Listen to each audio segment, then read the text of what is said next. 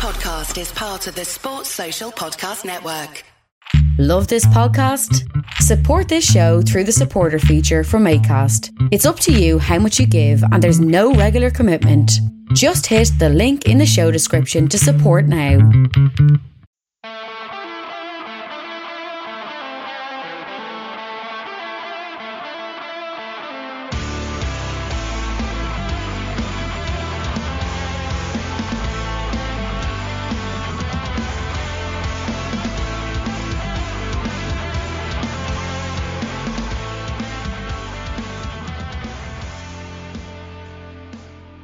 What's good, boys and girls? Welcome to Two Footed Podcast. Today is Tuesday, the 7th of September. We're brought to you by EPLindex.com and our presenting sponsor, Liberty Shield.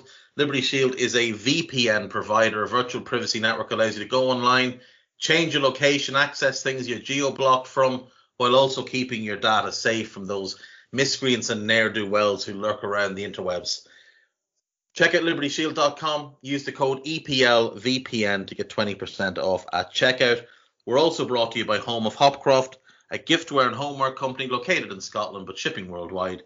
Check out homeofhopcroft.co.uk. And finally, do remember to check out the EPL Index and Anfield Index shops, which you can find on Etsy. Just download the Etsy app to your phone, search EPL Index or Anfield Index, and you'll find lots of merch that might be to your desires. Right, folks, I am joined by Mr. Kevin DeVries from the EPL Roundtable. How are we? Yeah, doing very well. We obviously enjoyed recording part one, which you can find at EPL Roundtable. Got pushed by EPL Index as well, but delighted to be back here talking about part two. You got all the big clubs this time, lucky. Yeah, excited to talk about this recent transfer window. The disrespect he's just showed to Arsenal and Chelsea is staggering. and all not the surprising, perhaps. No, not surprising at all, given their locations. But Everton fans will be very upset as well. But yes, as Kevin said, we have done Arsenal through Leicester in our summer transfer window review. You can find that podcast on the EPL Roundtable. It'll be pushed through Anfield Index, but it's the EPL Roundtable feed on all of your podcast providers that you will need to look for. And this obviously is part two, where we will run from Liverpool through to Wolverhampton Wanderers. So I suppose the best thing to do, Kev, is just to get into it. And I'll start with Liverpool. One signing, Ibrahima Konate from RB Leipzig. Really good signing. Very, very happy with him. I think he's got huge potential. I think they got him at a good price. But Gini Wijnaldum gone, no replacement. Xherdan Shaqiri gone, no replacement. Now, I understand Harvey Elliott is probably the replacement for him, and I'm fine with that. But last season, without question, Liverpool were one short up front because Firmino has declined. Mane showed massive regression last season. And even with the arrival of Jota, he was merely the needed fourth attacker that they had from the previous season. He replaced Origi, basically.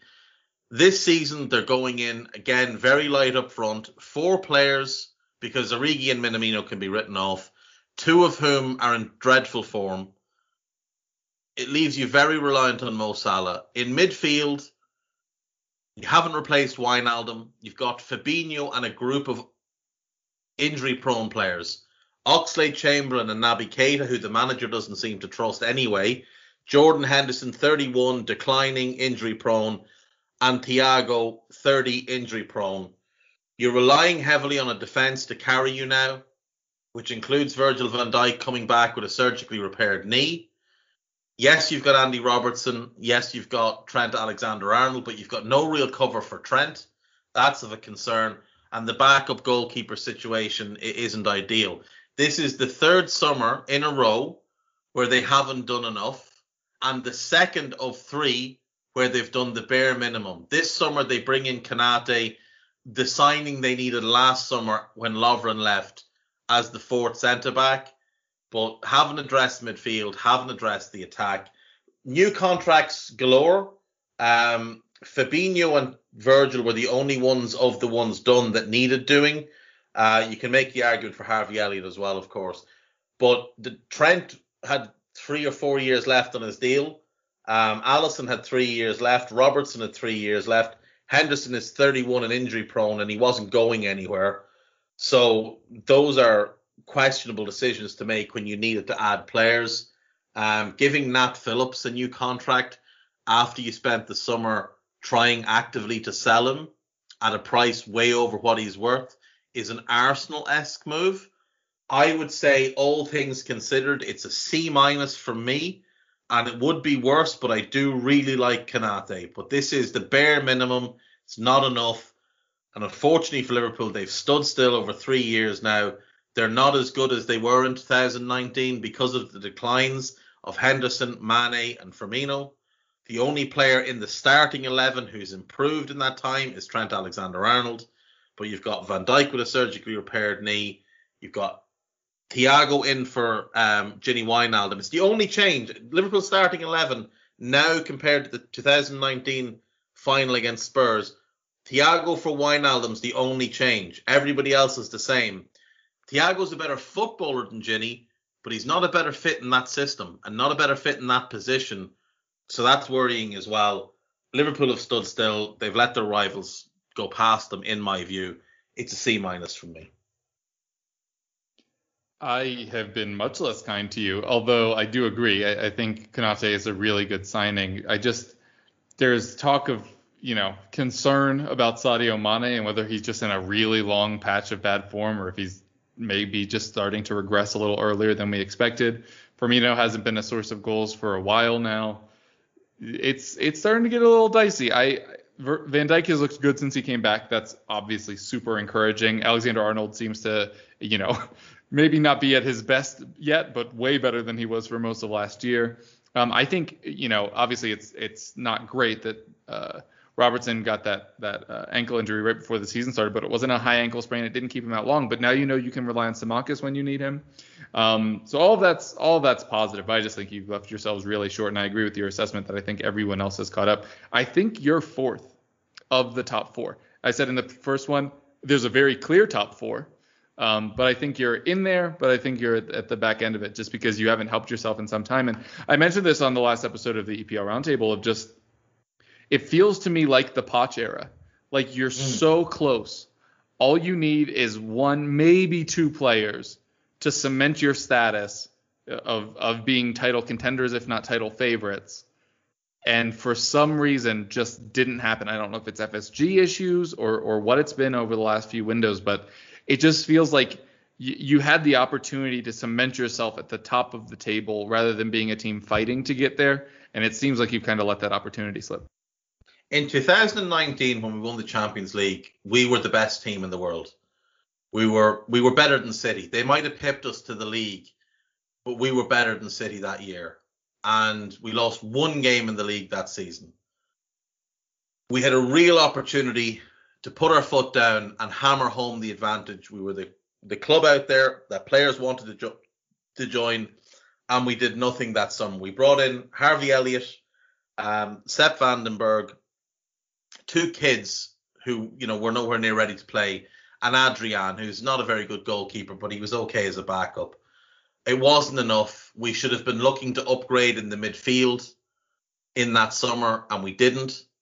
Last summer, we needed to replace Firmino, and we didn't. We brought in Jota to supplement the attack, but not to replace Firmino. We again needed to upgrade the midfield, but this time in two areas, because we knew that Wijnaldum was going to leave. We did it in one area, but not in the other. And again, this summer now, Wijnaldum is gone. We needed to replace him. We had Saul if we wanted him, and it could have been done so easily. And we've allowed him to go to a rival. And the thing is, you get Liverpool fans, and what they'll say to you is, it's very hard to find a fifth forward. Liverpool don't need a fifth forward. They need to make Firmino the fifth forward and go and find a starter. And those are plentiful out there that you could sign that would be an improvement on what Firmino is now. You could improve on what Mane is now as well. They ideally should have been looking to sell Mane this summer, but he had such a bad season that they're probably not going to be able to now. Sell him at any point now, because he'll have 1 year left in his contract, and they'll probably just extend his contract. you get Liverpool fans that say, "Oh, you want to spend 200 million, go and support City." Like, that's nonsense. Nobody's asking for 200 million. Saul was available on loan. Chelsea paid 4 million for him on a season-long loan with an option to buy for 30 million. You could have done that. You could have brought in Odsonne Edouard. We mentioned them earlier. Patson Daka. They're not ideal, but you bring them in, you develop them, you give them some time in your system. You know, you could have brought in Michael Elise as a fifth attacker and developed him, can also play in midfield. There was so many players out there this summer that were available. I think Harvey Barnes was available for a long portion of the summer, but Liverpool didn't do anything. I think they could have got Dwight McNeil, didn't do anything. So it's a failure. It's a failed summer. What did you give them as a grade? Liverpool? Yeah. A D. I think that's fair. I've gone a C- just because I am very high on Konate, but it is a bad summer. And while Liverpool have had a bad summer, let's look up the road a little bit to Manchester, and a club that tried to make you have a very bad summer, Mr. Vries. What do you think of Manchester City this year? This is maybe funnier than you getting Everton. Short term, you getting Everton every year is pretty funny. But why was Harry Kane their only striker target? The price was known in June before the Euros, and they needed a striker to continue on as title favorites. And then they signed Grealish, didn't sell Bernardo, Mahrez, or Sterling, and then because of it, didn't have the money to sign Kane. Now, the word on the street is that City expected that we would drop our price the closer that we got to the end of the window. But that's not how that works for multiple reasons. Namely, we'd have to replace Harry Kane.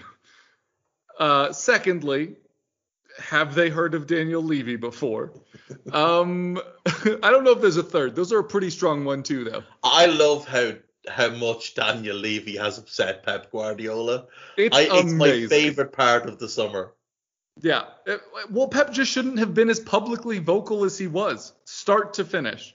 But it's crazy. I like Grealish. We talked before in the first half. You think he's probably worth like 50. I'm fine with like 70-ish. 100 million seems intense. But the gap between him and Bernardo in particular, because he's the one that it seemed like they most wanted to ship, is negligible for me. The gap between Kane and Gabriel Jesus is massive. I almost said cavernous. I don't really think that applies there. It's absurd, the gulf in ability between Harry Kane and Gabriel Jesus. So why would you add a third or fourth wide player? Because I don't think they should play him in central midfield. They might. We'll see. I think they kind of had him and Sterling kind of rotating in and out of those positions when they played us in that first week. But why would you prioritize that over Kane? And I know I talked to Richard on Twitter. We all love Richard Burns, at Richard the Burns. And he was like, he doesn't think that that's how that really happened, that Grealish wasn't prioritized in terms of the money. It's just they could get that one sorted first because there was an actual buyout clause. Which, yeah, I think he's right. Yeah. I look at it and I think Kane walks in day one unquestionably the best striker in the building. Mm-hmm. First choice striker, no questions asked, in the team, job done. Jack Grealish for me does not get in City's best 11. Right. He's not as good as a number 8 as De Bruyne or Gundogan, and he's not as good a left winger as Raheem Sterling. And I don't know if he's better than Foden, and if he is, he might not be in a year. And I don't think, I would much rather have Bernardo Silva than Jack Grealish. Yeah. Personally, I just think he offers more to the team on and off the ball. Grealish only offers it on ball. He was awful against your lot. Awful. And he hasn't been particularly good in the 2 games since. He got himself a couple of assists. But it's not like he's 5-0 wins. Yeah, exactly. Like you're playing against teams at the bottom of the league that haven't won a game yet. You know, relegation contenders in Norwich and Arsenal. It's like a flat track bully player. That's what he is. He can't play in a midfield 3. Villa tried to use him there and it was a disaster. I don't think City can use him there. They've already got better options. I don't know why they did it this way. They knew. I think what happened was, so Pep has come out with a couple of pictures of lies about how when you sell players for 60 million, you can buy for 100 million. Except that, Pep, you didn't sell players for 60 million. You sold Jack Harrison, Lucas Nemechia, Ivan Illich, and that's actually it. And that's a sum total, my friend, of 30 million, which, by the way, you spent on Kekai, Aguilar, and Sarmiento, and Matinho, the other Brazilian. So they already spent that money. That 100 million was just the owners pumping it in. Mm-hmm. They could have 100 million. Now, I know Levy was pushing for this and that and the other thing. I honestly think if Levy had put 100 million in Sterling on the table, or 100 million in Bernardo, or 100 million in Laporte, I think Spurs probably would have taken it if push came to shove. But what I want to see now is I want to see Spurs report City for tapping up Harry Kane. Because there are multiple reports out there, well-sourced reports from Sam Lee and others, that that Kane and City agreed terms in May before the season was even over. And he gave that interview to Harry Kane to Gary Neville rather, before the season was over. And Harry Kane has been a model professional. But Harry Kane went on strike this summer, and he can spin it all he wants and say it was a communication error. You knew when you were due back, son, and you came back purposely a week late and then cost yourself a week of training. That's not a mistake. And you've gone on strike there. So, in my view, that's what I want to see. Just for the banter of it, I want to see Spurs report City now. But I think City... I don't think they necessarily needed Kane in that. They did to win the title. They didn't have him last season. They won the title easily. Chelsea weren't that good last year. Yeah, but they won it 2 years before that, and Aguero was a shell of himself. If De Bruyne is great and Sterling's on top form and Gundogan plays like he did last year and they get another year of Foden developing and Mahrez continues to contribute and Bernardo contributes and Jesus contributes even 15 goals, I think they have enough. They didn't necessarily need Kane. Now, you would absolutely want him. He represents a clear upgrade. So I don't knock them back massively, but I do knock them for spending 100 million on Jack Grealish. I just think that's foolish. And lying about having sold for 60 million and trying somehow this, and the logic of it is, oh, but we sold Leroy Sané last summer. Well, I'm terribly sorry to break it to you, but last summer... Ruben Dias last summer. Yes, you sold players for 96 million, including Leroy Sané, and bought players for 143 million. So you spent 45 million last summer. You didn't make any profit. And again, this summer, you haven't made any profit. You've got a net spend in the region of 100 million. So I don't want to hear from City fans that they've had some great summer. For me, it's a C. And the thing is, the pressure on Jack Grealish now is off the charts. He is now the most expensive player in Premier League history because the Kane deal didn't go through and the Lukaku one came in slightly below. If he is not a top 5 player in the league this coming season... And he won't be. And he won't be. For me, he goes down as not a failure or a flop because it's too early after one season, but a disappointment because that's the barometer that was set on Paul Pogba. And if Pogba was going to be judged based on his price tag, then Grealish needs to be as well. But he won't be for a very big reason that we probably shouldn't discuss on this show.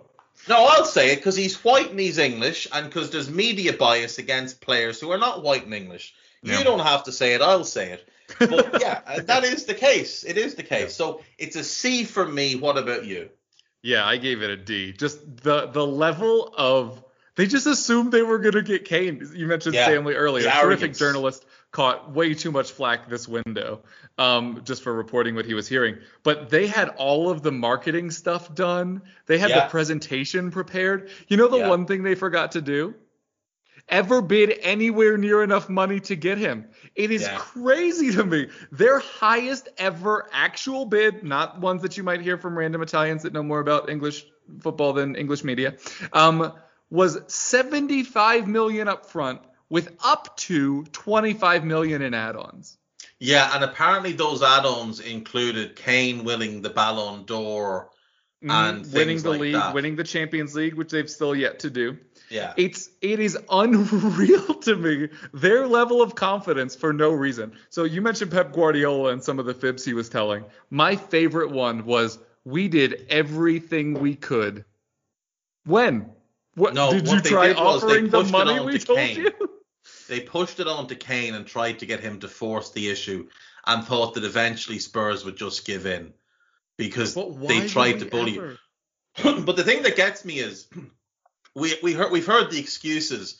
Oh, the reason they didn't go to 150 million is they couldn't find buyers for Raheem, Bernardo and Laporte.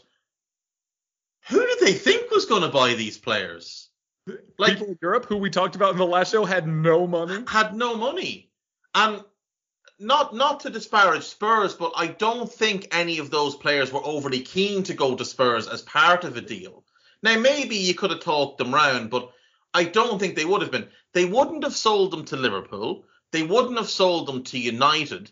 And they wouldn't have sold them to Chelsea because they wouldn't strengthen a rival like that. And none of them were going to go to Arsenal.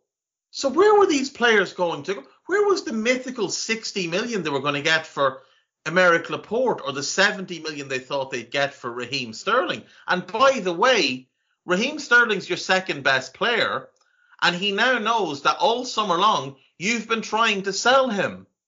Yep. So for his international teammate. Yes. Who, again, by the way, he outperformed at the European Championships. Now, Kane is a better player, but Sterling's great. Like, Sterling is great. Yep. He's the second best English player after Harry Kane. And you've now most likely made a situation where either you're going on hand and knee to beg him to sign a new deal, or... And he'll get way more money out of you on it. Yeah. Yeah. So, not good from City. Not a good look from City at all. A D from me. Thank you for letting me rant about Harry Kane during that. But as I said to you, what I want to see now, and we'll get to it when we get to your club, is I want to see Spurs lodging a formal complaint for tapping him up and use all the articles from their little minions in the press, like Sam Lee and people like that. Now, nothing against Sam. He's a good journalist, but he's been fed that information to shift a narrative that Kane is desperate for the move. Spurs are basically keeping him hostage. We've already agreed terms since May. He clearly wants the move. Well, use that and go and file a complaint that they tapped him up. And then whatever money we get, just put it into Kane's next contract. Exactly. Right, on to their cross-city rivals, Manchester United. Tom Heaton on a free and Paul McShane. I think they're the two big deals they did. Yeah, did they do anything else? They signed a couple of squad players. No, they went big this summer. Jadon Sancho, 73 million plus add-ons. Rafael Varane, 42 plus some add-ons. And Cristiano Ronaldo returning 18 million plus add-ons. Now, going into the summer, the clear needs for them were a centre-back with pace to go next to Maguire and a ball-winning, shielding central midfielder who, like a defensive midfielder, who could provide a platform for the attacking talent that they had. They addressed one in Varane.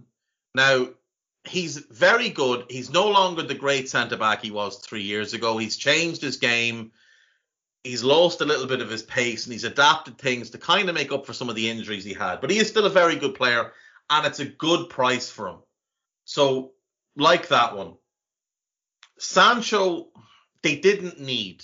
He is, as Lubo, my friend Lubo likes to say, he is avocado toast. You don't need it, but, you know, sometimes you might want to spoil yourself. That's what he is. They didn't need him. You had Amad Diallo and Mason Greenwood who can play on the right. You had Marcus Rashford and Paul Pogba for the left. And Pogba can't play anywhere else in your team. We saw that at the weekend. You tried to play him in double pivot. So you needed to bring in that holding midfielder and that centre-back. Because up front you had Cavani, Martial and Greenwood. And Rashford can play there as well. So you had loads of options. But I can understand bringing in Sancho because they'd made such a mess of it last summer that they kind of probably felt like they owed him and owed the fan base. And obviously, post-Super League shenanigans, United owners not very popular with the fan base. So this was a bit of a pacifying move. So I don't mind bringing in Sancho. He's a great young talent and they'll find a way to make it all work, I'm sure. I do think the Cristiano signing is a bad idea, though. Number one, he's no longer anywhere close to the player he was. So thinking you're getting back the guy who left 12 years ago is ridiculous. Claiming you're going to make all the money back from the $500,000 a week you're paying him by shirt sales is a nonsense. United receive less than 10% of shirt revenue because it goes to the manufacturer. That's what exactly. kit deals are. Exactly. And United's is particularly prevalent in that way because they took a much higher upfront guaranteed money. So theirs might even be like 5% of the actual revenue comes back to them and the rest stays with Adidas, as opposed to normally it's like 90-10, but United took so much more upfront. To make up for missing the Champions League, it should be said. Like the issue was they were in really bad financial shape after they missed the Champions League a couple of years. Yeah, exactly. But they can only take one. Ronaldo can only play one position. He can only play up front in this team. He can't play wide. He can't play behind the striker. Now, the other thing to consider is Bruno Fernandes plays with Cristiano at the national level. Bruno Fernandes for Manchester United, since arriving at the club, has been one of the best players in the league. Bruno Fernandes, who plays for Portugal, looks like someone who's put on the wrong boots, 7 sizes too small, and stumbles about aimlessly. He is completely useless for his national team. Much of that is to do with Cristiano because most of the Portuguese attackers don't play well with him. It's the same at club level.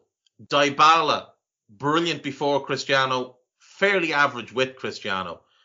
Real Madrid, Bale, Benzema, Higuain all saw themselves have bad seasons with Cristiano where their goal numbers collapsed from where they'd been beforehand.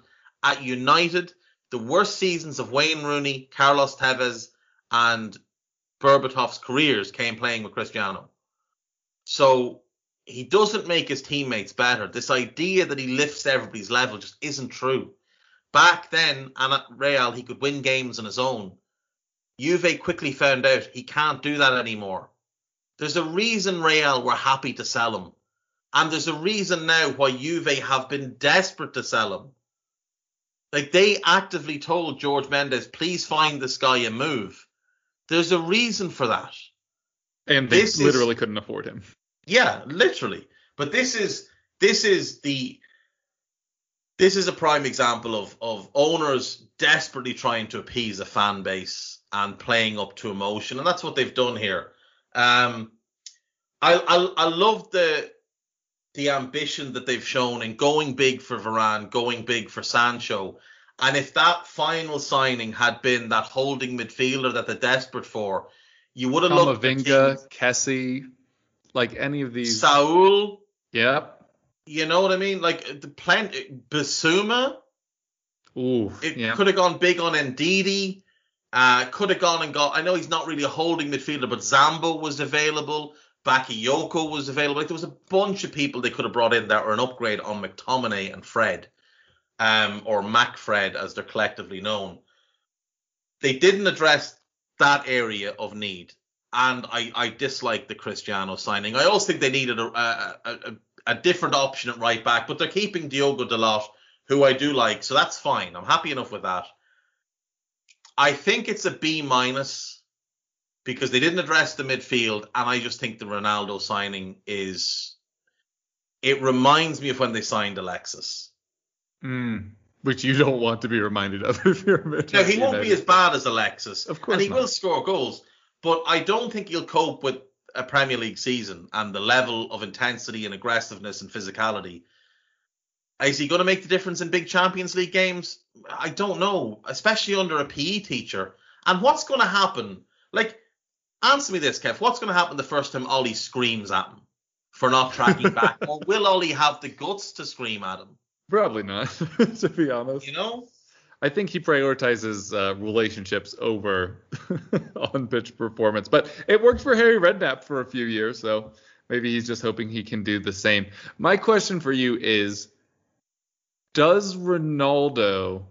Well, two things. One, does Ronaldo's presence actually improve them in the sense that is he not just taking away goals that would have been scored anyway without him?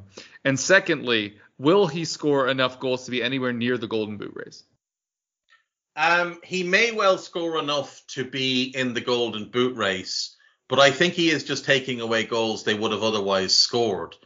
If you look at what they're likely going to have to do, he's going to take away penalties from Bruno.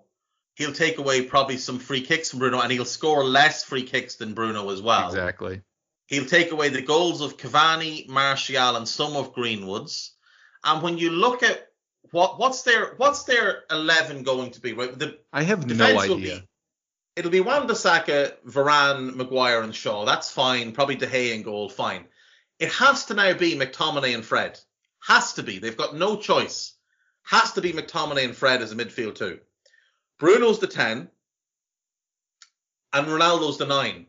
So now, who are you starting of Sancho, Greenwood, Rashford and Pogba? Can you leave a £90 million midfielder who you're trying to get to sign a new contract on the bench, or do you have to play him left wing? If you play him left wing, you've now got Rashford, Greenwood and Sancho all for the right-hand side. But you Rashford pay is more $75 comfortable million on the for left. Sancho. So... And exactly, they're all like, other than Greenwood, they all want to play on the left. Sancho wants to play on the left, doesn't want to play on the right. So, like, and let's remember, they're paying massive wages to Edinson Cavani as well. So who was a good signing, but now looks redundant. And like, they want to sell Martial apparently next summer. That's the plan. How are you going to rehabilitate his value if he's not going to play? Because he's third choice, number 9, maybe fourth choice, because Greenwood's going to have to play there, because you've got so many options in wide areas. Yeah. I just think it's really bad squad. They're very top heavy, very, very top heavy. I think this is the type of team that, you know, you're playing FIFA and you get really excited, and this is the type of team you put together. And then when you put it on the pitch, it doesn't work. Like they tried Pogba in midfield at the weekend, and it was a mess. And that was against Neves and Moutinho. Neves is good, Moutinho is good, but they can't run much. They're not active, dynamic players. What's going to happen when they go up against the midfield that's just going to overrun them? Yeah, it's gonna be interesting. I definitely have them in that top 4, though. I don't think any of these signings cause them to not be. I think they're going to face more like dressing room issues. Okay, so you have Liverpool ahead of them, third? I have Liverpool third. Because Liverpool have a better defence, a better midfield, and they not have a better Salah. attack, but They have Salah, and Salah is better than any of those United attackers. So he'll get enough goals, and Liverpool will concede few enough that I think they'll finish third. But, you know, I also trust Klopp a lot more than I trust Ollie. Absolutely fair. And these are obviously fine margins, but was just curious where you landed there. What grade did you give them? I gave them a B-. B-, same as me. Yeah. Yeah. Cool. So I'll move us on to Newcastle United. And they're not used to having nice things. So let's start with the fact that they have a nice thing. So you and I, at the end of season review that we did, we talked about how we weren't sure who was going to be making the worst decision. Whoever bought Willock for an exorbitant amount of money off of one purple patch of form, a very talented player, but he's not going to score 8 goals in 13 matches most of his career. Or Arsenal for letting a player like that go. I actually think Newcastle just won. 25 million was not the exorbitant fee I think you and I expected. He did not get the English tax that we usually add on, which is easy 8 to 10 million on top of that. They just got him for pretty good amount of money. And I think Arsenal always were aiming to sign a 10 in Odegaard, or if they'd been able to get Maddison. They already gave Smith Rowe the 10 and gave him a contract extension. So I think they were just like, the way we're planning, we don't have space, so you can have him. 25 million, great bit of business. Like I said, 8 goals in 1,210 minutes, which is basically 13 matches. It's just really, really good news being able to get him in. He'll help provide goals from midfield, which is something they desperately needed. He'll improve their midfield in other ways as well. It's just he also offers the goal-scoring threat. They have a pretty good attacking side if they had a different manager. But, having Alan Saint-Maximin, Callum Wilson, Ryan Fraser, we'll see what happens with him with all this FIFA versus Premier League versus Football Association stuff that happens to Almiron. But that's a pretty good attacking group. It's Steve Bruce, so they won't. But squad building wise, not bad. That's pretty much where the good news ends, though. They were linked to loads of players from the Premier League. They really wanted Carter Vickers from us. He ended up going to Celtic. They really wanted Chowdhury from Leicester, who Leicester should have let go. I actually don't really rate Chowdhury that much, but he still would have been a body in central midfield for them. Where, I think it's probably just about time for the Shelvey experiment to end for them. Probably more of a championship player. But is Chowdhury an upgrade on Shelvey? I don't think he is. I think he's an upgrade for what they're trying to do. I don't think he's a better player. But can you play Chowdhury and Hayden in midfield and think that there's going to be any kind of progressive I don't think passing? That's the point. I think the point is one of them gets the ball and then passes it to whoever is the deepest of that attacking unit. I see your point. Yeah, like you say, they were even though I like Chowdhury more than you, but even Hamza Chowdhury and Cameron Carter-Vickers, you're not exactly aiming high. Cameron Carter-Vickers was on loan last year, and you missed on both. Cameron Carter-Vickers with the Celtic. You might as well go to League One. Option to buy as well. I look at Newcastle and I think you needed a centre back. You haven't got one. You're fine in goal. You've got all the goalkeepers. You're probably going to register 4 of them, which is great.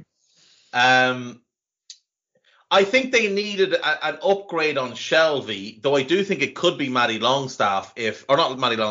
Longstaff, if Bruce would use him properly.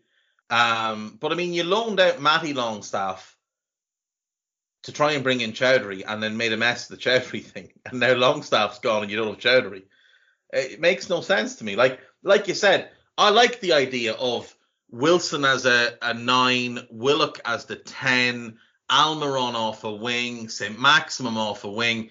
That's fun. You get, a good manager gets Lewis back up to speed as the left back. I think Emil Kraft is a good right back. He hasn't done well at Newcastle, but I think he's better than we've seen there. You've got Lascelles, who's probably starting to slow down a little bit with injuries, but still only 27. Get a partner for him. Yeah. And all of a sudden, that's quite a good 11 because you've got Dubravka, who's a good keeper. Mm-hmm. I really like Freddie Woodman. And Darlow played well last year. You're a centre-back away from a good 11. Now, you don't have a whole bunch of quality depth, but you've got more. I don't love the central midfield. No, I don't either. I wouldn't be hugely... Look, Sean Longstaff and Hayden are 2 good, solid, honest players. Longstaff has a decent range of passing, and Hayden's a fairly good ball winner who understands the big thing about Hayden is he understands his own limitations. He doesn't try and do too much. That, to me, is at least a platform for those attackers to play. Maybe instead of playing Kraft at right back, you play Jacob Murphy at right back, and you go and tell Murphy and Lewis, bomb forward. Don't worry about it. Your 2 centre midfielders will sit and hold with your centre backs. We'll be fine. We get 6 guys going forward, 4 defending, and we'll be fun to watch. We'll play good football. We'll win more games than we lose. And all of a sudden, Newcastle would at least give their fans something. Instead, you've got all these conflicting stories coming out about, Steve Bruce is trying to do deals by himself and everybody else has gone home. What a dysfunctional club. Then you see them play in the League Cup they're standing around having a team huddle, Steve Bruce is stood 10 yards to one side with his arms folded, looking around himself like he's trying to figure out what he's meant to be doing there, while Graham Jones is giving the thing. Who's running things at Newcastle? Potential buyers that haven't actually bought them yet.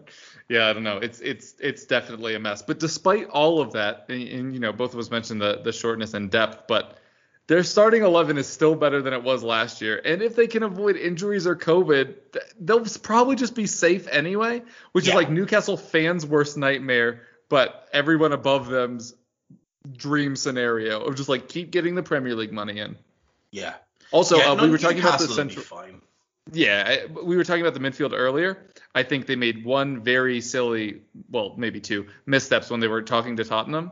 They were trying to get Skip on loan, who is currently starting for us in the Premier League. Probably won't once Ndombele gets reintegrated.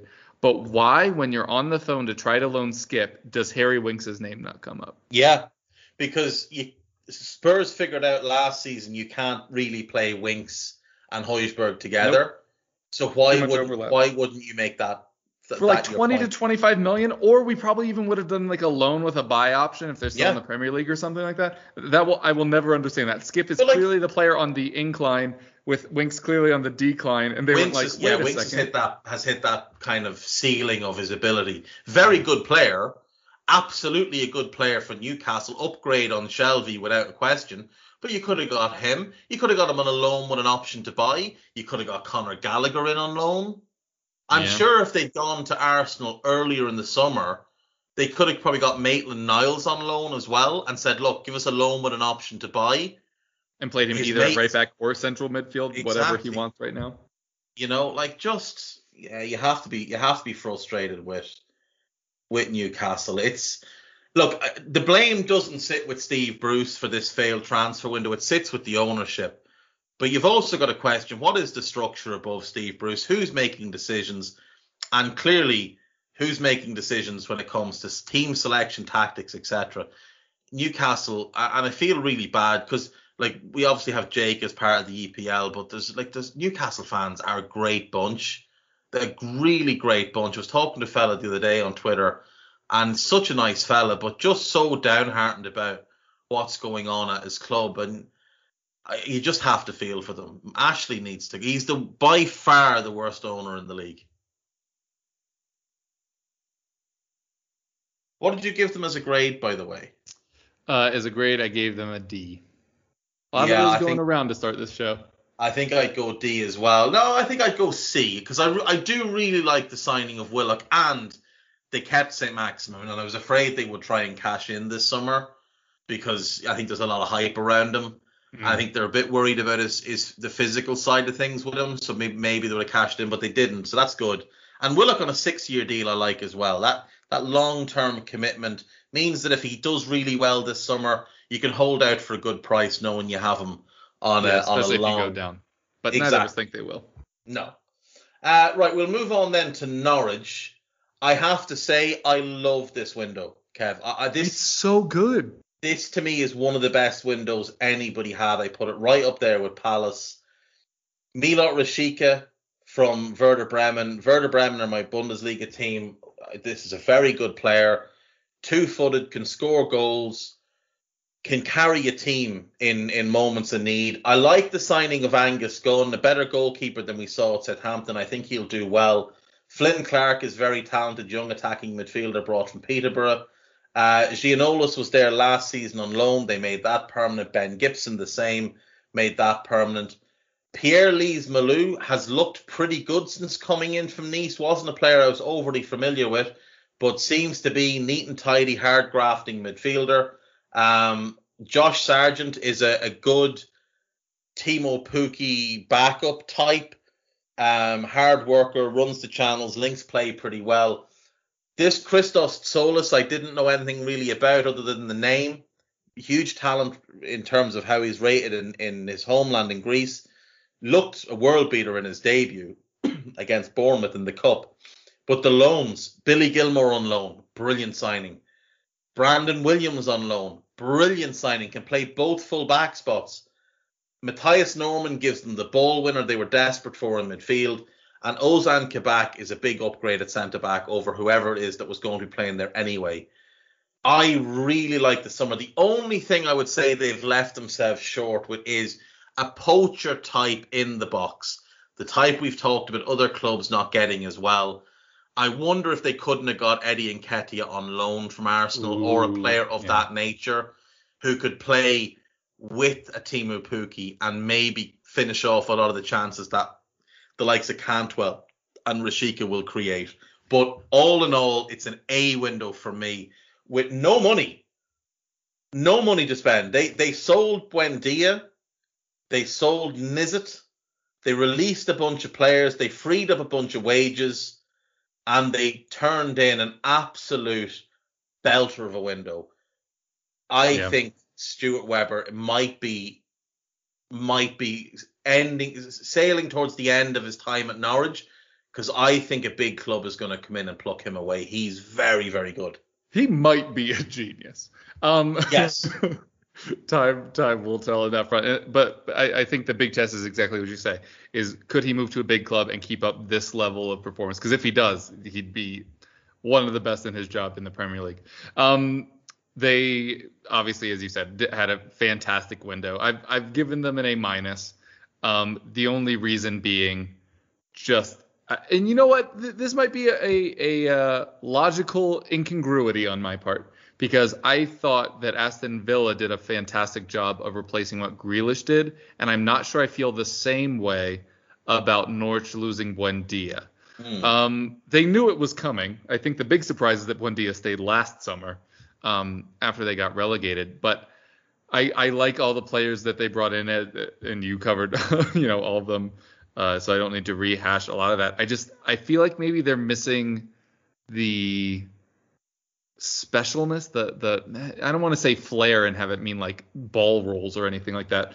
I just wonder if they've built something more solid but something less promising. That could just be a bad gut feeling. Part of this is that I don't really rate Josh Sargent, and we've seen obvious regression now for a while from oh my god, his name just blanked out of my mind. Pukki. Yeah. So I just don't know. I guess here's a big question for you. I think if they kept Buendia and maybe not signed a couple of these players, they would have still been able to stay up. Do you agree with that? And do you think they still will now? I don't think they would have stayed up if they kept Buendia, because they wouldn't have been able to sign probably Rashica.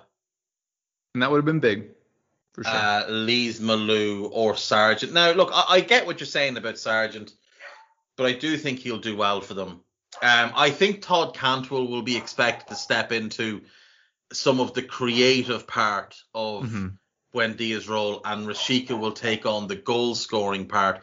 But I also think we'll see a slightly different shape to what we saw last year, with Buendia not being directly replaced, but the shape changing and looking to bring in other attributes that can help them.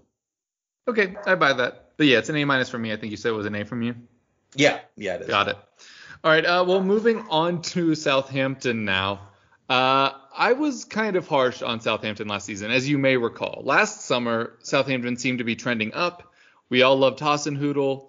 Then they spent a window signing a whole bunch of players that didn't actually make their first team any better.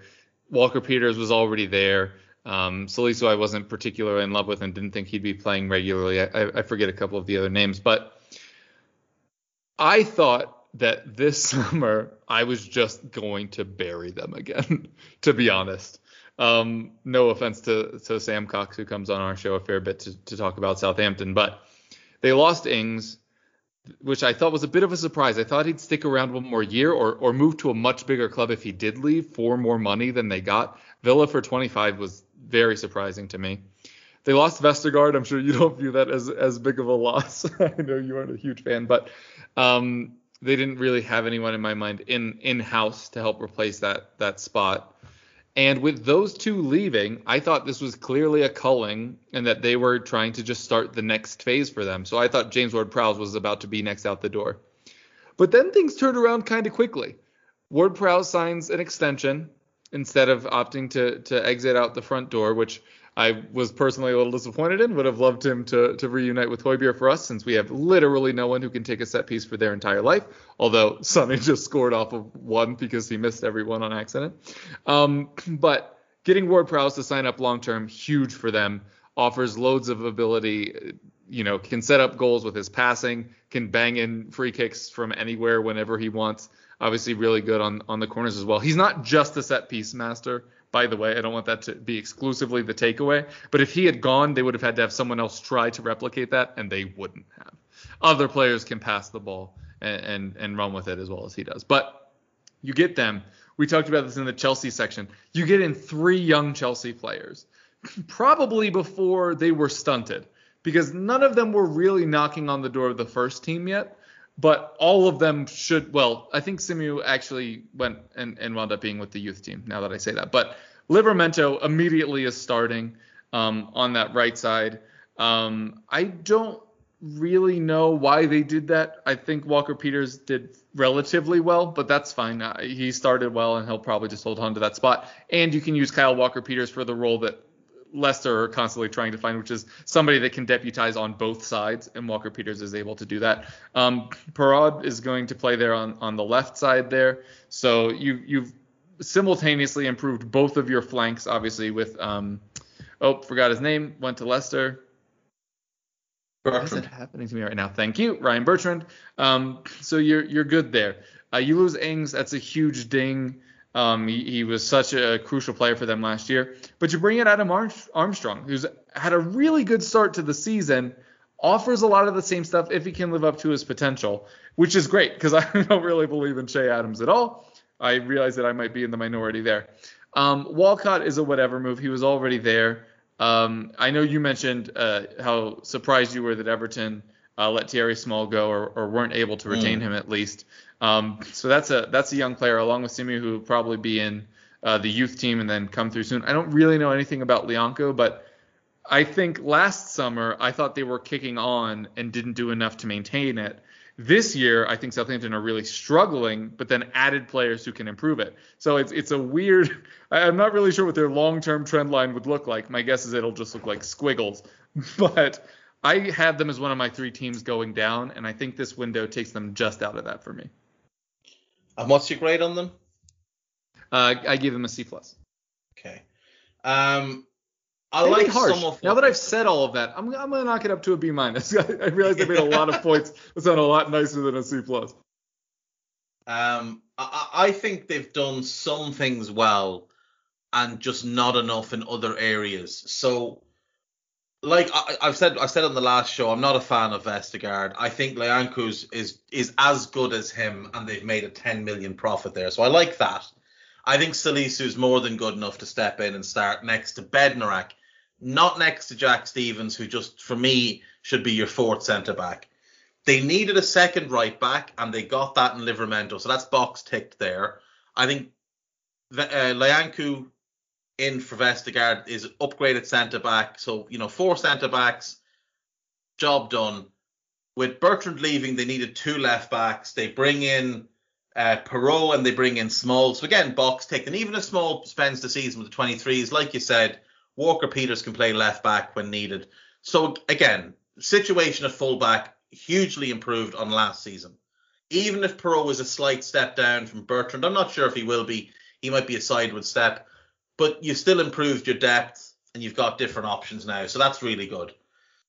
In midfield is where I have issues. They haven't done enough. So you went into this summer with Romeu, Diallo, and Ward-Prowse as your only central midfielders, because Lemina wasn't part of the picture and he's gone. Jankovic, the young player that was came through the academy that got sent off at Old Trafford last year, they've sold him as well. So for me, they've left themselves a body short in central midfield because Romeu will get hurt at some point. And if Ward-Prowse gets hurt or suspended or anything like that, they're in big trouble because they've only got Diallo. In the attacking midfield roles, I thought they needed one, but they didn't get it. Now, if El Younasi is going to be played, he can fill that void. And he's gotten some goals for them recently. He got a hat-trick in the Cup and one in the league. So maybe he fills that void. They've got him, Gineppo, Stuart Armstrong, and Nathan Redmond can all play those roles. So that's actually fine.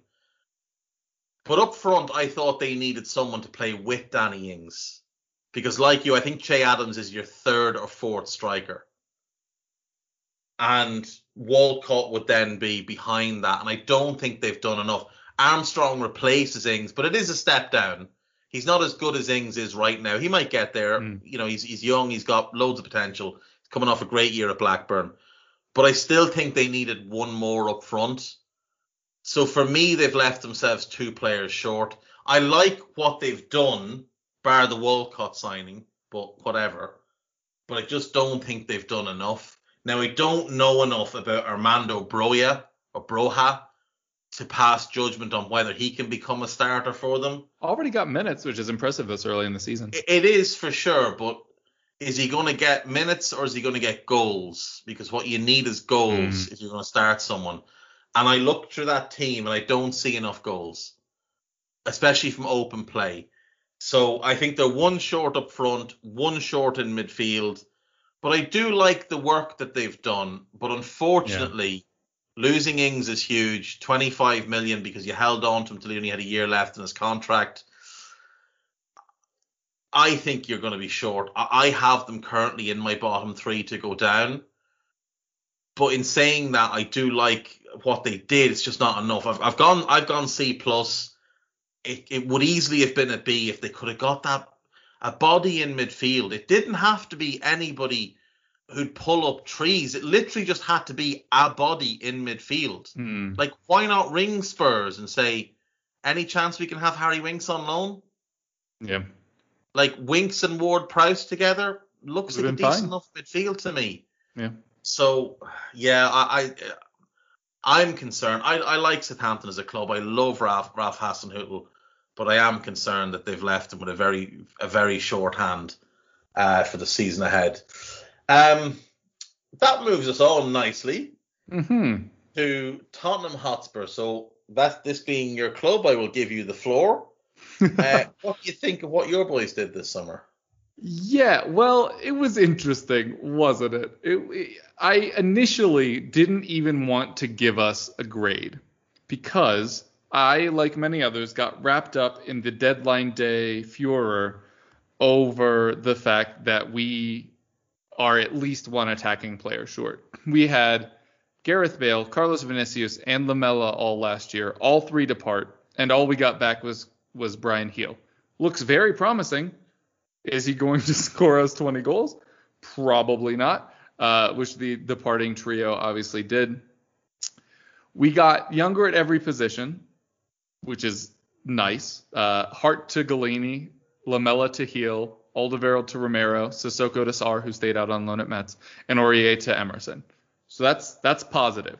Positive first steps, and clearly an objective that was given to Paratici. 2 starters, probably.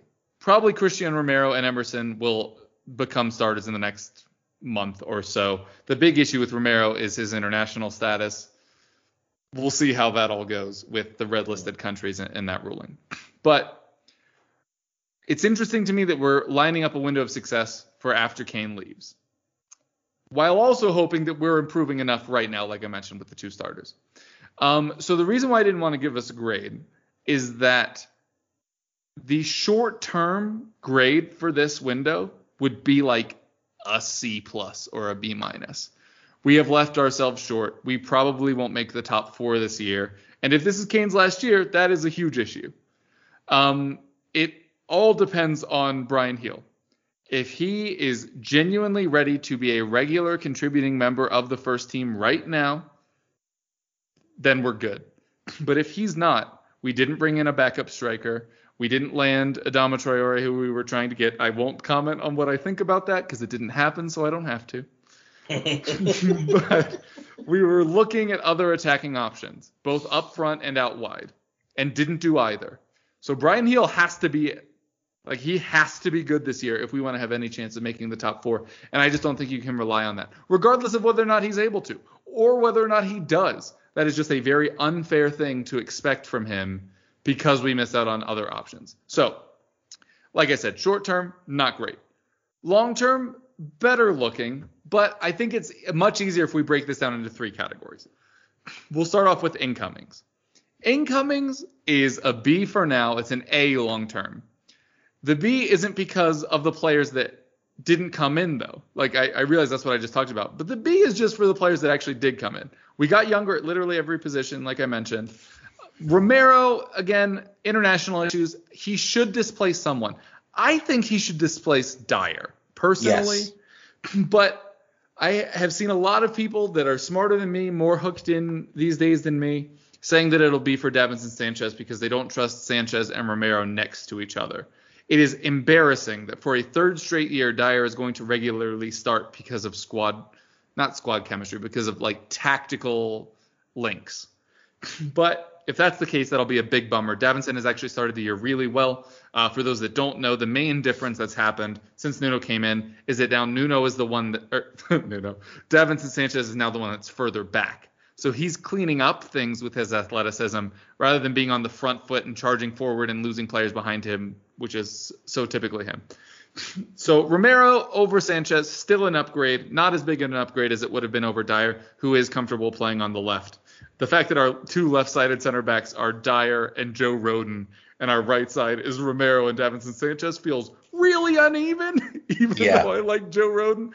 But that's fine. You bring in Romero, obviously an upgrade. Spent a lot of money on him. He has to be good, but I do think he will be. But clearly the thing is that we're lining up for this window of success post-Kane. I think that's the big sign from here. And we're just hoping that it's enough to maybe eke top 4 so that the drop in Kane's value is less than the money gained from getting into the Champions League. Not overly confident in that regard. So that gets a B for me. Outgoings gets an A-. The minus is because we let Juan Foyth leave for £14 million, which is just embarrassing given the season that he's had. Mourinho didn't like him, so we loaned him out with an option to buy. He balled out for, I think it was Villarreal, and then ended up making that move super cheap. And he's like literally the player we need on the left side, but that's fine. Whatever. He offered that mobility that now we don't have. Not bringing back Bale or Vinicius on loan, also questionable. So that's the minus. Everything else was amazing. The painful rebuild that Poch always said was coming turned out to be not as painful as it could be. In the market, anyway. On the pitch with Mourinho, that was the painful part. But this offseason, we've offloaded Hart, Toby, Aurier, Rose, Sissoko, and Lamela. That is £822,000 per week off the wage bill, which is almost £3.5 million a year. That is incredible. For Paratici's first window at the club, players that we've been trying to move on from for ages, and he walks in and gets rid of 6 of them. Just incredible job by him. It was emotional. 5 of those players were very heavy contributors in the run to the Champions League final. But all of them had been decreasing. The only one that you could say was maybe stayed at his level was Lamela, but he never reached the level he was supposed to reach anyway. So getting rid of all of them, whether it was Mourinho or age regression, they just weren't the players they once were. Getting rid of all of them helps the coffers and also helps our international situation. We were up against it really hard for the last 2 or 3 years, but only Hart and Rose were homegrown. So that's not even an issue at the club anymore. We could sign 3 internationals tomorrow. I mean, we can't because the window just closed. But all of a sudden, certainly not an issue for us. That's huge. We had a lot of loanees. I think that's fine. Not as many as I expected because we apparently want to compete in the Papa John's Trophy and the Youth European Conference League, all of which feels very laughable. We also cut some players that we thought would make it into the first team, like Dennis Sirkin and the like. But all in all, outgoings, A-. Did a really good job. Yeah. I'm not done. Oh, you're not done? Oh, don't you worry. See, a lot of people would think I was done. I am not surprised that you tried to stop me there. What people aren't talking about are the keeps. Because there is that Harry Kane fella. But we re-signed Son Heung-min, one of the best players in the Premier League, to a 4-year contract extension. Despite all of the issues that are happening at the club, my understanding is he actually signed it last December and we couldn't announce it because of the loan structures with banks during COVID. But regardless, the fact that he has decided to stay and barring something crazy will be retiring at Spurs at the age of 34. I mean, you don't imagine he's going to make many big moves after that. Is incredible to me. His presence on and off the pitch, massive. The fact that he wanted to be here, while who we thought was the physical manifestation of the fan base in Harry Kane was doing everything he could to leave City, and City were doing basically nothing to actually try to get him. Son was like, no, I want to be here. It reminds me of the quote, converts have the strongest faith. Harry Kane loves us in the context that he was supposed to. Son chose us. Son feels a loyalty to the club after we backed him through all of the Asian Cup stuff of him trying to, I don't want to say get out of, but being allowed to not have to do military service. He is, and I heard some people talking about this last week at Denver Spurs. He is the one that's one of our own because he chose to be. Yeah. I'm not saying he deserves that chant or that he'll get it. Obviously, Tanganga and Skip currently getting it. But that is so huge that a player at his level, still inconsistent, still has his purple patches where he looks like the best winger in the world, still has his bad patches where the rest of the team is kind of carrying him along, but he still sticks because he'll score a random goal and get himself out of it. But the fact that Son chose to stay is so huge for the future of this club because it means the next window, which I mentioned might be post-Kane, will have Son as part of it. And that is just incredible on all parts around. I already talked about Harry Kane for way too long earlier. Keeping him, we have a chance to break into the top 4. We wouldn't have even had a chance without him staying. We might have hurt ourselves long term financially, trying to keep him, trying to achieve something with him in the short term, which we didn't really build a team to do around him. But Harry Kane staying, everyone has talked about. I don't know why no one is talking about us keeping Son and it being some of the best business of the summer. So that's an A+ for me. So to recap, it's a B for incomings, it's an A- for outgoings, and it's a hilarious A+ for the players that we kept. I fully agree. I think Spurs have had, after what threatened to be a mortifying summer with the shenanigans over appointing a manager, ending up with a manager that you didn't really want, all of the Kane stuff and how publicly that played out, all of the noise. I thought this was going to be a summer where maybe Spurs collapse and maybe Levy ends up in a position where he has to leave. I think it's turned out better than you could have imagined. Now, I look at your squad and I have to say, I think you're perfectly set up to go to 3 at the back. So for me, what that 3 at the back would look like is Tanganga as the right side or Davinson. But I think Tanganga's got real potential. Now, if you'd signed Tomiyasu, I would have put him there, but you didn't. You've got Tanganga. I love Romero. I think he's phenomenal. And then Joe Rodon would be the left-sided one. I'm not as high on him as you are, but he is good. In reserve of that, you've got Davinson, Dyer, and Davies. That's solid. That's a good cup back 3. Dyer's better in a 3 than he is in a 2. At right wing back, you've got Emerson Royale and Matt Doherty, both more natural wing backs than full backs. At left wing back, you've got Reguilon and Sessegnon, which is incredible. Absolutely outstanding. Best left back depth in the league. And again, both more wing backs than full backs. In midfield, you've got Højbjerg with Winks' depth. You've got Ndombele with, say, Lo Celso as depth, and you've got Dele with Ollie Skip as depth. Now, I know not in that, like, Dele and Skip are very different players, but you know what I mean? If your starting trio was Dele, Højbjerg, and Ndombele, and your cup 3 was Winks, Skip, and Lo Celso, you'd be really happy with that. Especially in the quality of cup that we're in. Of course. Up front, then, you've got Kane and Son, 2 world-class players. I think Son is your best player, but I will happily accept the argument that it's Kane. But I have adored Heung-min Son since he was at Hamburg, so you'll allow me that one. brilliant, right? Then you've got Bergwijn, who can be a wing back if you need him to, can play in the front two, good player. Mora can play in the front two, good player. You've brought in Brian Hill. I don't think he's ready yet, but however, exceptionally talented young player. And you've got young Jack Clark. The one thing you don't have is a backup for Son. That's in a back three. Now, you have been playing a 4-3-3, and that's where I think maybe you look a little bit weaker. Because Emerson and Reguilon at fullback, really good. Not as good as they would be as wing backs, but still really, really good. Romero is one of the centre backs. You don't have a partner for him. Dyer's not good enough. Davinson's too error prone. I don't think Roden is of the level. Davies has never looked comfortable as a centre back in a 2, and I'm not sure Tanganga is ready either. So that might be one for next summer. But we know you tried to get Koundé and Pau Torres. So you were actively trying. It's not like you just ignored that. You actively tried. I'm not a big fan of what Lloris is now. I think he's past his best and a little bit error prone, but still a great shot stopper. Galini's good, not great. I don't think he becomes a starter for you. I don't think we'll buy him, to be honest. No, neither do I.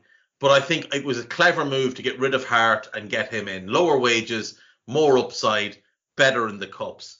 In a midfield three, like I said, you're loaded in midfield. You've got great options with Højbjerg, Dele, who's reborn this season, Ndombele when he comes back, Lo Celso, Winks, and Skip. Getting rid of Aurier and Sissoko is massive. Massive. For the culture, for continuity, for taking out players capable of turning in a 3 out of 10. Lads capable of losing you a game on your own, gone. And then in attack, you've got Son on one side, say Bergwijn on the other, Kane through the middle, and then Hill and Mora as the depth wide players. But again, you're missing a striker. So realistically, you are missing 2 players, a starting left side centre-back and that backup to Kane. The backup to Kane, what you mentioned earlier, Odsonne-Édouard could have been the answer there. You know, it wouldn't have been overly expensive. Bring him in, couple of years, develop him, and then sell him at a profit, and then go and find someone else, 19, 20, 21, get them in, couple of years, sell them or whatever. I like what you've done. I like the fact that you kept Kane, that you stuck to your guns. Now, I think it's a mistake to keep him in terms of the finances of things, but I can understand why you did. I love that you got Son on a new deal. I like what I'm seeing from Dele, because I thought at the beginning of the summer he's one that has to go, but he's turned things around. Hopefully Højbjerg, or hopefully Ndombele can too. All things considered, I'm quite high on Spurs. I think you've massively underperformed for the last couple of years. And by that, I mean you should have been top 4 and you weren't. Now, you've improved this summer, but unfortunately, I think so have United, so have Chelsea. Yeah, so same I situation we talked about with Leicester. Like when we've gotten better is when everyone else got way better. Got way better as well. I have you 5th. But if you can be consistent, you could sneak in. I don't think it's likely, but it is possible that you could sneak into 4th. If you do that, you might keep Kane beyond next summer. You might keep him anyway. There's talk of a new contract, so we'll see. Mm-hmm. But I would give Spurs window a B+. Overall, a B+, because I think you've bought well. Romero's an absolute stud. That's a great signing. He's brilliant. Defender of the year in Serie A. Yes, a big upgrade on Toby. He will be better than what Toby was at his best, in my view. And I think you go again in January, you try and find a partner for him, and you try and find that depth behind Kane. And all of a sudden, you look around and Spurs have 2 good players in every single position. And a couple of spares. Because you'll have, say if Tanganga and Davinson are the backup centre-backs, you still have Davies and Dyer. You have 2 good right-back. Well, 1 good right-back, and Doherty's a good wing-back. He's just not very good defensively. But your left-back situation's great. You've got quality in midfield, 6 quality midfielders. 6 of them. All of whom you can rely on. As long as you get them confident. Dele and Ndombele, as long as they're confident, they'll be quality. You've got great wide options. It's just that backup behind Kane.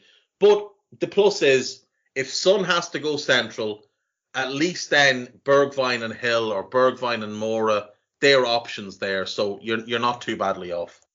Yeah, and I totally agree. Not to interject one last time, but I think you're exactly right. I think we are literally the 5th best team in the league right now, and we've put ourselves in touching distance of Champions League places if things go right.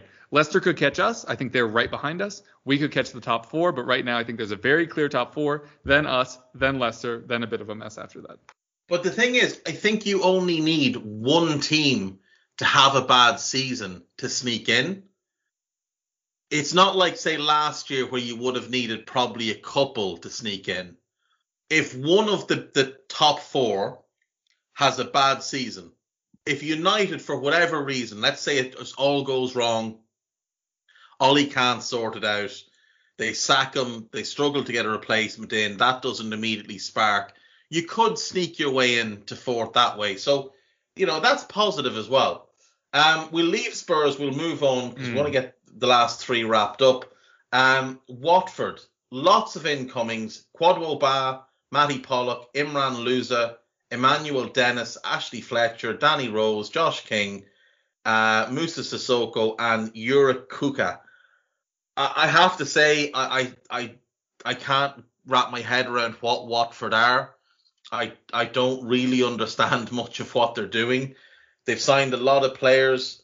Some are talented and I think will help them in the future. Some will help them now, but I don't like the likes of Chalobah and Hughes being sold off. I don't like it, is the honest truth. I don't like what they've done. Now, Atibo and Tufan are good loan signings, but I'm really not sure on them. And overall, I've given them a C-, but it's largely from a position of ignorance because I just don't. I'm struggling to see the big picture here. Yeah, I've actually given them a B. I think they made some confusing moves, like you said, but I also think they made moves that will probably give them a decent chance of staying in the Premier League. I do not have that much love for Musa Sissoko, but I think he is going to be a really big driving force for them in central midfield, where, as you mentioned, they lost some players who are probably technically better, but far less powerful in that position. It seems like Emmanuel Dennis is a really good signing. Danny Rose being part of the squad, obviously a soft spot for, but he's not a bad option regularly. Josh King is not it up front, but you get him on a free, so I guess that's fine. But it just feels like they made a lot of solidifying moves. I think if they don't stay up, I think Sissoko is probably immediately gone back to somewhere in France. Rose might stay at this point. A lot of people have a lot of negative things to say about Rose. Some of them because of that not being white thing that we talked about earlier. But I think he has a lot of nous and maturity so that, if they went down, if they're still his best option, he will stay. He will not be trying to say, I deserve to be in the Premier League. He happily played for our U23s all of last year. Yeah. And apparently was a very positive influence. He is. And when he has off days with Watford, he still goes and watches them to support them. He is a really, really solid dude that has a reputation that he does not deserve. But anyway, I think Watford are fine. I think they got to be. And by fine, I mean, I don't really think they're going to stay up. But I think they did the kind of business that we've seen a lot of these sides that flirt with either side of the Premier League drop zone in. I think if this team goes down, they'd come back up next year. See, I've got 3 issues with them, and they're all up the spine of the team. I don't like Daniel Bachmann, the goalkeeper. I think Ben Foster's at 38. He's had his day. I don't like the centre-backs. I don't like Troost-Ekong. I don't like Cathcart. I don't like Kabasele. We've never had good centre-backs. We've talked about this for almost a decade now. Yeah, and they've never bothered to sort anything out. So I wouldn't trust any of the centre-backs. I like the full-backs. I like Messina. I like Rose. I quite like Jeremy Ngaki, the young kid they bought from West Ham last summer. They're not using him. Midfield, I think they're strong. Atibo, Louza, Cleverly and Gosling I wouldn't be playing a whole lot, but Cleverly is the captain. Sissoko and Kuka, that's decent. And Osun Tufan is a good player. So midfield, I think they're fine. And I like what they've got in wide areas. Chucho, I think Emmanuel Dennis is probably slightly better as an inside forward than a 9. But, unless João Pedro really sparks this season, I just don't see enough goals. It is worth saying that I don't think either of us mentioned Sarr. Keeping him was one of the reasons I gave them as high a grade as I did, because if he had gone, they just would have been going straight down. Yeah, for sure. Right, let's move on then. What about West Ham? The last London rival. How will you disparage them? I didn't realize I got all of them. That's a pretty good time. I wouldn't disparage them in terms of the transfer market. I think that this window is one of the more heavily slept on ones of the window. Like, I don't think anybody's really talking about the window that West Ham had, but last season, fantastic for them. David Moyes did a great job. They finally bought players that actually cared about playing for West Ham rather than just living in London and getting paid $60K a week.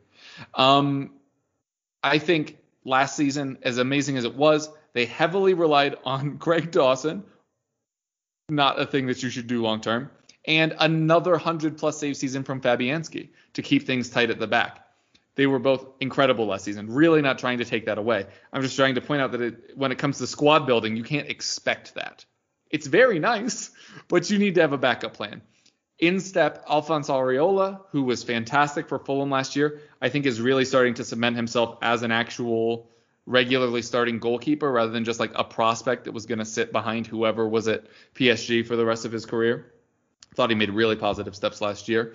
And you bring in Kurt Zuma, who you mentioned earlier. Apparently you think they overpaid a bit, which they probably did. But if you can't count on Craig Dawson to be what he was, or if you don't really believe in Ogbonna, who seems like he's going to be the lock on the other side of that pairing, then bringing in somebody like Zuma, who has a lot of experience. You mentioned he just had like the one good year, but he's also been flitted around a bit. So I'm not surprised that he hasn't shown a lot of consistency, but I still believe in the talent. This feels like the classic like big club downgrade where he has a lot to prove. And if you're a player with his talent and a lot to prove, I think he'll do really well. I love that signing. I mean, I hate it, but for them, I think it's a good one. Another player that was impressive last season, obviously Aaron Cresswell, but he led them in chances created, not crosses or accurate crosses, actual chances created, chances that led to shots. On target, I think is technically the definition for that. That is just not good enough. So if you're wondering why they were in for an attacking midfielder with Benrahma, Lanzini, and Fornals all still in the building, that's why. My surprise is not that they went out to get Nikola Vlasic, who both of us really like, and if he can reach his potential, will be a fantastic player for West Ham. My confusion is that none of the other guys left. And so that's a hard thing for me to judge, because we joked about this in the Everton section. Vlasic has done it again. He's gone to another club with now 4 attacking midfielders. Exactly. Managed by a former Everton manager, by the way. Oh, no. This is not promising. Nicola, get out while you can. But it's a great signing. I'm really not sure what the plan is with the rest of those players. They're in the Europa League, so they have more matches now. So maybe that was part of the thought, is we just need them there. You can play... You can obviously play, his name's escaping my mind. You can play Fornals as a central midfielder, especially now that you have extra matches. He should be fine there. So maybe you remove him from that attacking midfield thing. Lanzini hasn't really been a thing for a while. So then maybe it's just Benrahma versus Vlasic, and you're just saying, look, we have a lot of matches. We'll rotate you. Maybe one of you will float out wide from time to time. But regardless of that, it's good that they have signed him. Still curious where that's going to go. I've said that multiple times in these two shows, but a lot of teams adding players to positions that they already had players in. I don't know much about Alex Kroll. I didn't know anything about Souček or Soufal when they came either, but they both did well. They're probably just hoping that they can capture that lightning in a bottle for a third straight time. But what I loved about those guys, and we've talked about this before, is these Czech players that they brought in was almost like a cultural reboot at West Ham. These are players that were delighted to have come, that were moving up in their career, still had a lot to play for, technically talented as well. They aren't just schlubs, but they were players that were buying into what was happening at West Ham rather than the players that I mentioned before that, maybe moved there for the pay packet. And the location. Yeah, exactly. Yeah, you get to make a lot of money and live in London, get to play in the Premier League. You aren't going to get beat out by anybody behind you because they were always building the 11, not the squad. So you brought in players that were fighting for their place, that were happy to be there, happy to play and fight for West Ham, and then ended up being two of their better players. So when you have players that are that committed and compared to some in the squad are better than you, that only makes everyone else have to keep trying. You have Declan Rice obviously moved there, same kind of situation. So you're starting to build this thing where like everyone is bought in, everybody's playing for West Ham, not for themselves, not for whatever their next move that they've already lined up might be. So I think that's great. Obviously, you have to sacrifice the players that came in that were like that. Fornals, I think, is one of them, but he seems to be turning things around. Somebody that didn't turn things around, Felipe Anderson. Both of us like that move. But I think it's becoming more and more clear that this culture thing was an issue there. So he goes back to Italy for almost nothing. And I think that's a big issue because it leaves them a little bit short in attack. Maybe not striker per se, but if anything happens to Michael Antonio, who was a right back 2 years ago, who even plays up front? I literally don't know the answer to that question. That's where I think it's a little bit of a question mark. But I've given them an A-. I think this is a fantastic window. The minus is because I think they're at attacking players short. Yeah, I agree. Look, I love the signing of Areola. I think he's an excellent goalkeeper. He's an upgrade on Fabianski. They absolutely needed at least one at centre-back, probably ideally two. But they did keep Dawson, so that's fine. And they bring in Zuma. Again, they overpaid, but he is a good centre-back. And him and Ogbonna should be good. I think they'll try him and Diop and try and get that French connection going. I think they could have done with depth at left back or ideally a new starting left back. Even though Cresswell played well last season, I still think they could upgrade on him, but it's not a massive thing. But I think depth would have helped because Masawaka is the only other option there and he's always injured. But that's fine. They've sorted the defence by bringing in Zuma. They've kept everybody. They got rid of Balbuena, which is also a plus because he was dreadful. Upgrading goalkeeper, upgrade in defence, brilliant. The big needs then, you absolutely needed somebody in midfield because you only had Rice and Souček because Mark Noble can't play anymore. You mentioned Fornals, he can play there, absolutely fine. But you definitely needed one more and they get him in Alex Kral. Positionally excellent defensive midfielder. Strong in the challenge, good on the ball, fits in with how both Rice and Souček play. Can play with either of those two. Will be a different type of pairing, him and Rice, but him and Souček will be very similar to Rice and Souček. So really like that one. And getting him on loan with a good option to buy, very, very good business.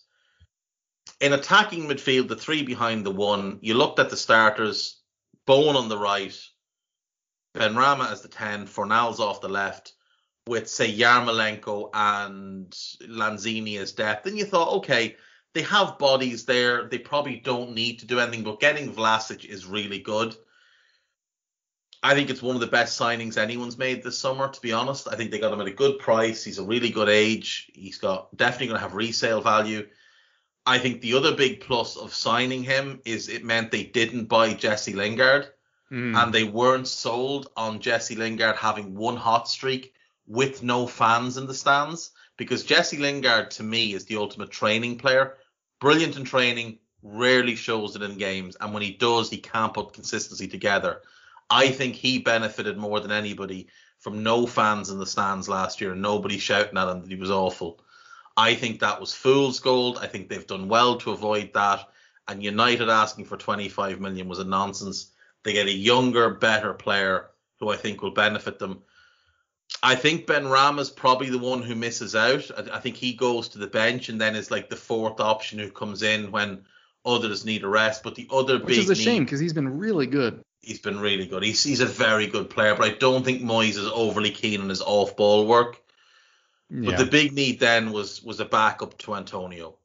Like you said, who plays there when he's not there? I think the answers are going to be Jared Bowen or Yarmolenko. Because who else can there be? There's no one else in the squad that could. Yarmolenko's still there. I literally didn't know that. And I think they couldn't get rid of him this summer because he earns too much. Like he's on 70, 80 grand a week. Why would he leave? So maybe Felipe Anderson wasn't the last outgoing of that. No, I think Yarmo was probably the last one of that group. But I do think it's him or Bowen through the middle and then Benrahma will come in. But all things considered, the only thing I think they left themselves short is that backup to Antonio. But again, it's quite hard to buy that backup because you're trying to buy someone style specific. I think the move was Divock Origi. Now, I know I say that as a Liverpool fan who said he's not good enough for us. Like a loan?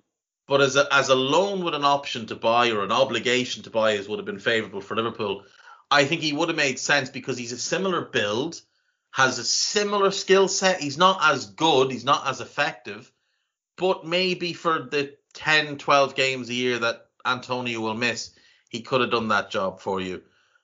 That's the only thing that stops me giving them an A+ is they didn't address that, because I'll live with Masuaka as the backup right back as long as Cresswell stays fit. Not getting in that backup striker knocks it from an A+ to an A for me. I think West Ham have done brilliantly, and I'm really glad to see that they've backed Moyes. I think they've made 4 really good signings. And like I say, part of what I like so much is that they weren't fooled into paying a big fee for Jesse Lingard based on half a season that is a complete outlier to his entire career. I know we said Joe Willock at 25 million was good value, but Joe Willock was 21 turning 22. Jesse Lingard, if I'm not mistaken, is 28 years of age. He's either 28 or turning it. He is 28. He'll be 29 in December. And that is one outlier run of form. Now, he had a good run, I think, back in like 17, 18, but that's the only other season where he scored more than 6 goals. It was a fluke run last season. He's not going to repeat that for you. And remember as well, at least a number of them were like, goals when the game was already won, things like that aren't really as valuable as goals to win games. So pressure off, Jesse Lingard's type of player you want. Pressure on, not so much. I'll move us then to the last team, Wolverhampton Wanderers. So Yerson Mosquera comes in, young centre-back, Colombian. Rayan Aït-Nouri, they make that deal permanent.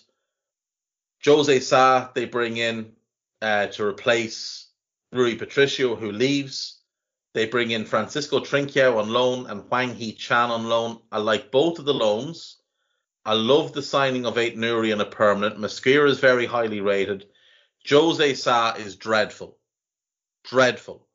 And a big downgrade on a goalkeeper who was already declining in Rui Patricio. They also sold Rafa Mir and then scrambled around looking for a new backup striker close to the deadline. So I don't understand that either. They've left themselves really short at centre-back. The centre-backs just aren't good enough. None of them are good in a 2, bar Kilman, who's not quite a Premier League caliber player. And in a 3, I still don't think they're good enough. Saiss is a midfielder. Bolly, for me, is too inconsistent, too error-prone. And Connor Cody's just a fancy championship player who can ping a long pass. I think they've left themselves short at centre-back, and I'm not overly sure there's enough goals in the team. I think holding out for 50 million for Adama Traore was slightly ridiculous as well, though I do understand it given the injury to Neto. I can understand why you wouldn't just sell him for the 30 million, because 30 million is fair value for him. Because you have to factor in, it's not about the talent, it's about the production. He doesn't produce enough. But, he's out of contract in 2 years as well. So you're running a risk here. I give this a C- because I just think they've left themselves so short centre-back. And in terms of a finisher, look how many shots they've had in their first 3 games. Absolutely battered down the goals in all 3 games and couldn't score. So for me, it's a little bit disappointing. It's a C-. Yeah, I've given them a B. I have a bit more of an optimistic view, although on many of the same themes that you were already talking about. They have gambled on the fact that either Raul Jimenez will get back to his best or Fabio Silva will have developed from the minutes that he got last year. Those are pretty big gambles. But you keep Ruben Neves, who looked like he was going to be on his way out.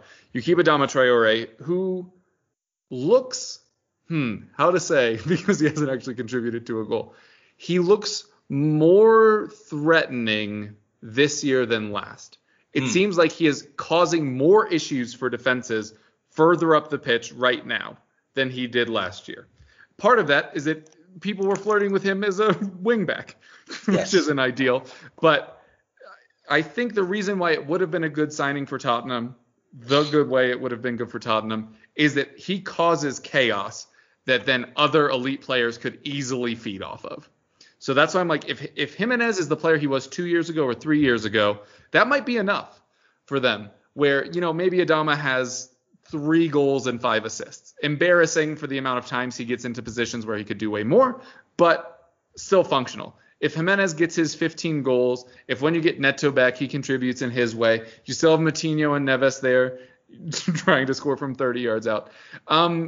It's decent. It is perfectly fine. And holding on to those 2 key players in Neves and Adama Traore is huge because both of them were still being flogged on deadline day. Yeah. Like you could have been in a really bad position if both of them go. So yes, they've left themselves short, but they could have been way, way worse off. So maybe I'm viewing it a little too positively, but I'm going with a B. Yeah, I'm worried about Jimenez and will he get back to that level? They clearly His want movement to was bring better in, last match. The first 2 were really for rough. sure. Yeah, but he in the first 2 games he also looked a bit hesitant as well. Last time out, more aggressive. I think they wanted to bring in clearly someone with a bit more of a dynamic ball-winning presence in midfield. They tried for Renato Sanchez on loan, tried for Boubacar Kamara on loan, couldn't get either of them deals done. Kamara I think was a permanent deal, but couldn't get them done. So I think they're 1 short in midfield, even though I do love Neves and I like Dendoncker and I like Matinho. I just think they're a little bit of dynamism short in midfield. I think they're a little bit slow-paced in the middle of the park. And if they'd gotten that midfielder, they could have moved Dendoncker to centre-back, where he's probably more suited at this point, and just bought 1 centre-back to go with him. You go Aït-Nouri one side, Semedo or Kiana Hoiver the other side. That's fine. The goalkeeper's a big downgrade, though. The short centre-back, I think there's 1 short in midfield. I'm hopeful that Jimenez gets back to what he was. I do think they've got a good manager. I do quite like the look of what I'm seeing from Bruno Lage. And he did really well at Benfica in the first season he was there. We'll see more from Adama. I think Trincao is going to be really good. Neto, when he gets back, will be a slow recovery, I think. But, I think they'll be fun going forward. I just think they're going to struggle to see things out. And at the minute, they're struggling to score goals as well, which isn't ideal. So that's why I've gone. I'll go with a C rather than a C minor. I think I'll just go with a flat C. But all things considered, I think they've just left themselves a bit short. They could be in a spot of trouble if Jimenez doesn't find those goals. Yeah, they'll just be bright and light. Yes, exactly. Their XG has been amazing. They've been playing really, really well. They just didn't score. Well, they deserve to beat United comfortably, and in the end, they got robbed. They deserve to beat us. Yeah, that's true. I'm hopeful they stay up. I am hopeful they stay up. That is it then. That is second half of this podcast done. Again, if you haven't heard the first, do go and check it out on the EPL Roundtable feed. Just search EPL Roundtable on any podcast provider, or go on I'll go on Twitter, go on the EPL Roundtable Twitter or the EPL Index Twitter, and you'll find it in the tweets. And do give that a listen to. That one covers Arsenal through Leicester. We've just done Liverpool through Wolves. Kev, tell people where they can find you. Yeah, as you said, if you want to hear the first part of that show or the show that I regularly host, you can find it over at EPL Roundtable. I personally am on Twitter at Kevroff. Been trying to get that Kevin DeVries tag for a really long time. But the guy hasn't used it in 2 years and hasn't been vacated yet, so that's a bit annoying. But yeah, at Kevroff, at EPL Roundtable, and just absolutely a delight to do these shows with you, Dave. Really appreciate it. Yeah, I always love doing these. These are actually my favorite podcasts to do, is when we do these, and they tend to go quite long, but they're well worth doing, I think. And that's it. That is the show. I'll see you tomorrow. Take care of yourselves. Bye-bye.